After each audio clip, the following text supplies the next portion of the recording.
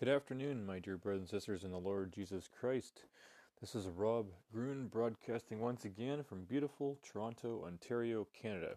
So this afternoon I'm going to title my broadcast, Becoming the Bride of Christ.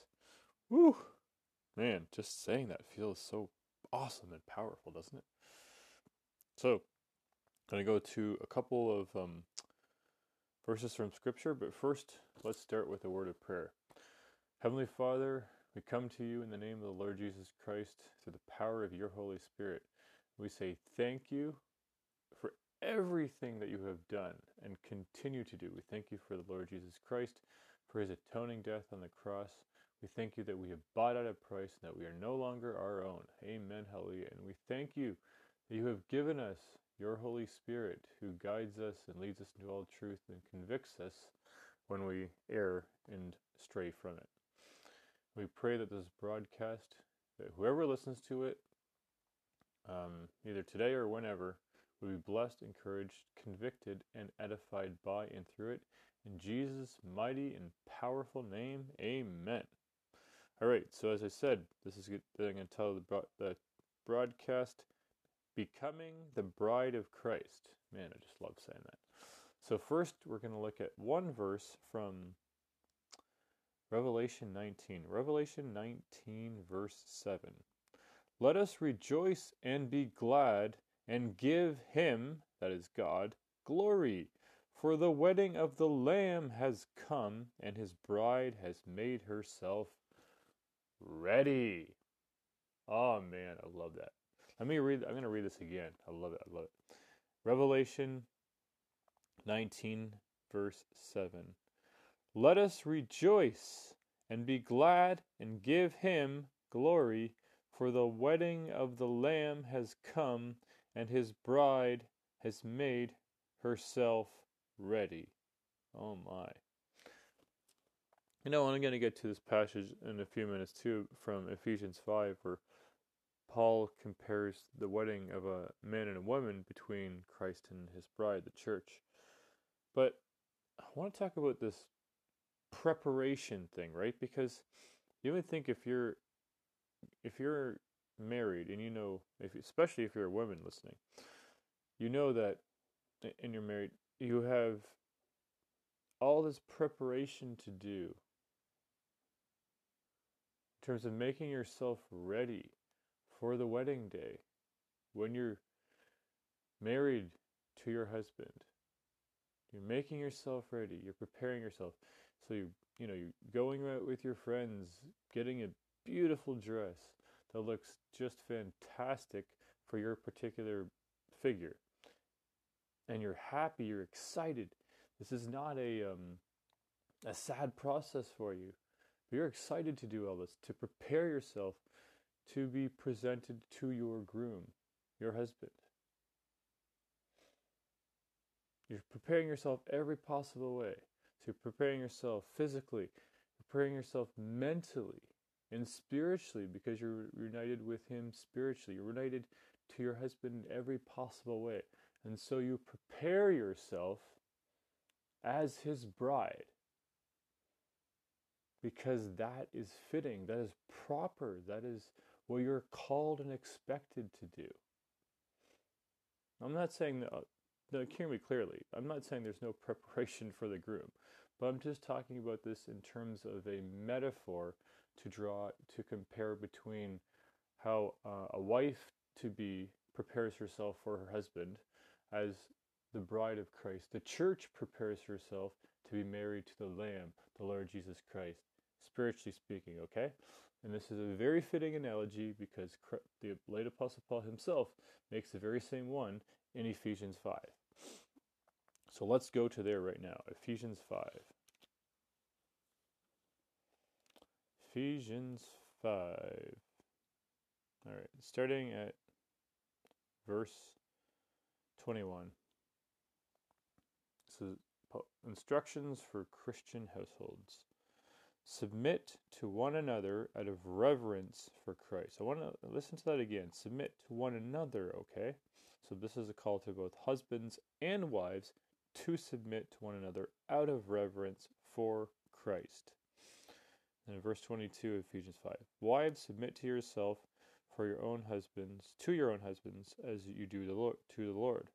For the husband is the head of the wife, as Christ is the head of the church. Now start listening to the analogies Paul's giving here between Christ and the church to a husband and wife, of which he is the Savior. So the husband is the head of the wife, as Christ is the head of the church, his body, of which he is the Savior. Now as the church submits to Christ, now so also wives should submit to their husbands in everything. Husbands, love your wives, just as Christ loved the church and gave himself up for her, to make her holy, cleansing her by the washing with water through the word, and to present her to himself as a radiant church, without stain or wrinkle or any other blemish, but holy and blameless. In this same way, husbands ought to love their wives as their own bodies. He who loves his wife loves himself. After all, no one ever hated their own body, but they fed and care for their own body, just as Christ does the church. For we are members of his body. For this reason, a man will leave his father and mother and be united to his wife, and the two will become one flesh.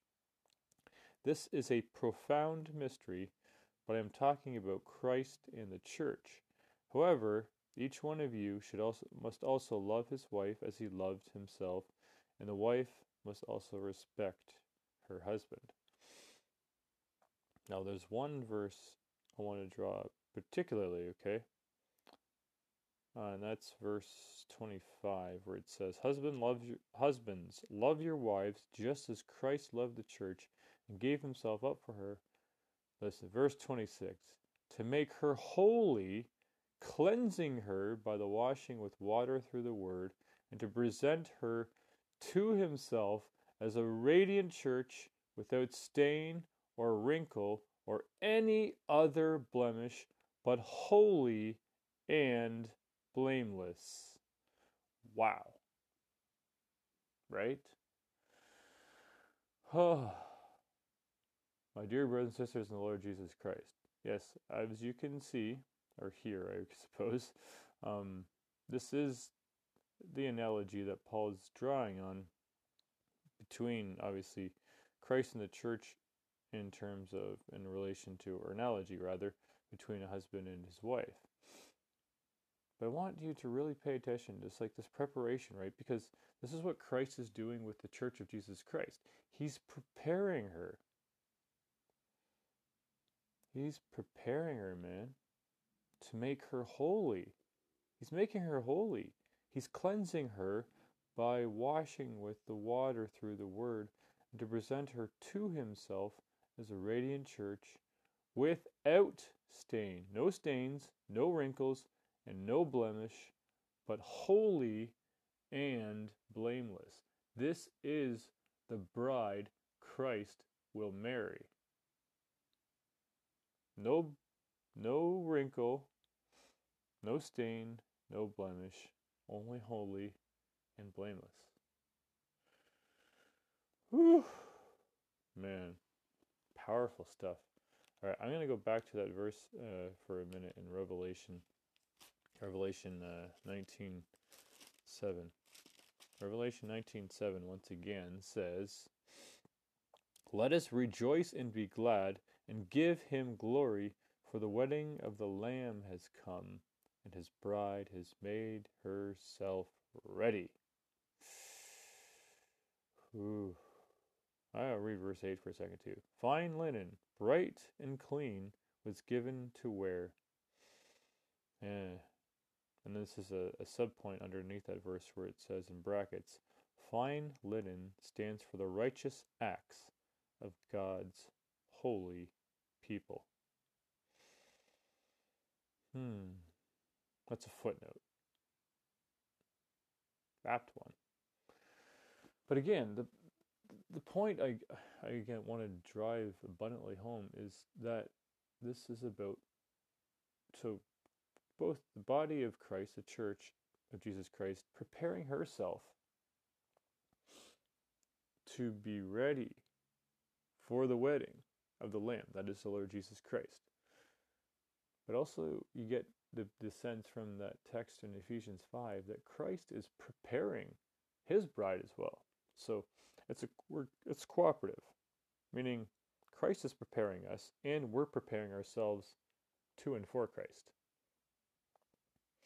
Now, through washing of the water, through the word, right? So the preparation that comes, in a lot of, I would imagine anyways, because I'm not a woman, but if you're a married woman, I would imagine part of the process of preparation for your wedding day would be a lot of this stuff. Just mental preparation, spiritual preparation, obviously physical preparation as well. But everything is connected, right? So if you're getting ready for preparing yourself as a bride to be for your wedding day, to be married to your husband, and vowed to be with him till death do you part, which is awesome. Then this stuff applies, man. But this stuff is so, and it's the best analogy to draw between Christ and the church as husband and wife, because that's marriage. So we have to think in terms of this, man, but it's different too, because obviously, when you're a bride to be, physically speaking, like as a woman marrying her husband, you're not doing that for the rest of your life. You're not preparing yourself to be married to him for the rest of your life. You prepare yourself for a short amount of time, and then you get married, and then you spend your rest of your, you vow to spend the rest of your life with him till death do you part. So, but and the thing is difference with, obviously spiritually speaking, with Christ is that we're preparing ourselves for lifetime. So it is different in that respect, obviously, and then obviously there's a lot of big differences too. One being that one is spiritual, and the other one is there's a physical element involved, and there's no physical element involved, obviously, when it comes to marriage with the Lamb, the Lord Jesus Christ. But there's an intimacy involved, man. That's what the huge part about Christ is. Intimacy. Now, obviously, there's intimacy between husband and wife too, although at least there should be. Should be a lot of intimacy between a husband and wife. But I know for a fact that I have to be intimacy driven with Christ first. He says it himself in the greatest two commandments: to love the Lord your God with all your heart, soul, mind, and strength. This is the first and the greatest commandment. And I cannot love my wife as I should if I don't keep Christ first. And that applies to men and women alike. You cannot love your spouse as you should unless you first love Christ above him or her. To be intimacy driven, to prepare ourselves for this wedding. Oh, it's beautiful. It's breathtaking.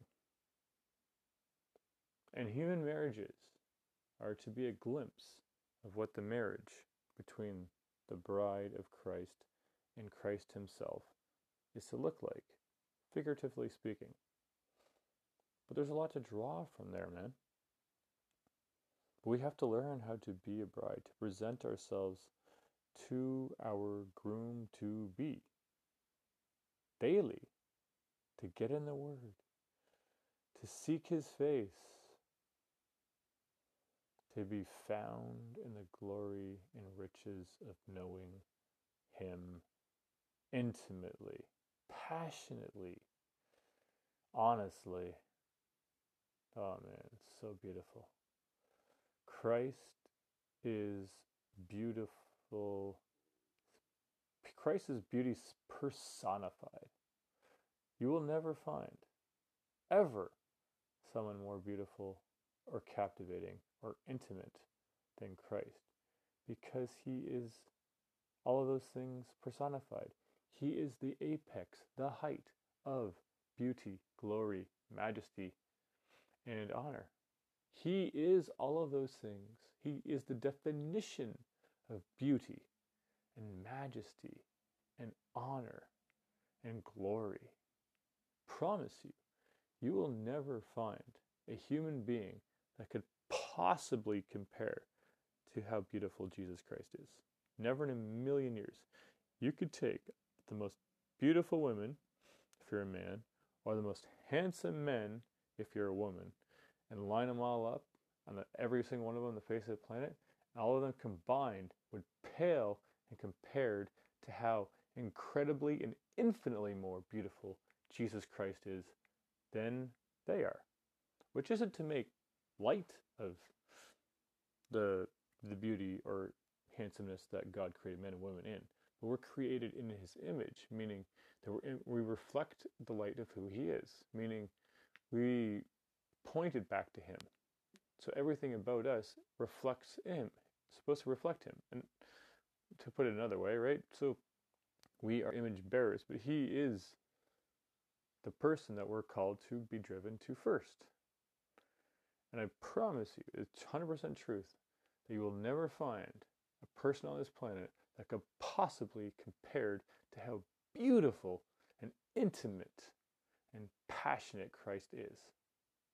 Christ is the apex, the height of beauty.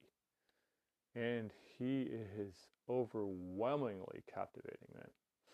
And you have to learn that and understand that for yourself on a deep, personal, inner level. To know that for yourself. To be drawn to the Christ that loves you. To know that you're bought at a price and that He is so captivated by you that He wants you to be completely and entirely, intimately driven by Him and to Him and for Him. He wants you to have it, man. You have got to understand. You're called, and I'm called, to prepare ourselves for this very wedding, the bride of the wedding of the Lamb. And we're the bride of the Church of Jesus Christ is the bride of the Lamb, man. We're the bride. We got to prepare ourselves daily by being washed by the Word and seeking His face, being captivated by our God, the Lord Jesus Christ Himself. And this is the wedding to end all weddings. You could think of every wedding you've possibly been to in your entire life, and it will be a drop in the bottom of the ocean compared to how beautiful and magnificent and glorious the wedding of the Lamb will be. I promise you. I promise you. The wedding of the Lamb, Jesus Christ, will be mind-blowingly, incomprehensibly magnificent, glorious, and awe-inspiring. It'll take our breath away, man. We can't even picture how glorious this will be when it does happen. And it will happen. It's just a matter of time. Whew. Man, this has been good. I love you all. I bless you in the Lord Jesus Christ. And I pray that if you're listening to this, that you are preparing yourself for the wedding of the Lamb, because He's worth it, and He's beautiful, and the most beautiful in history, in the universe, ever, forever and ever. Amen. I love you all, Brother Rob.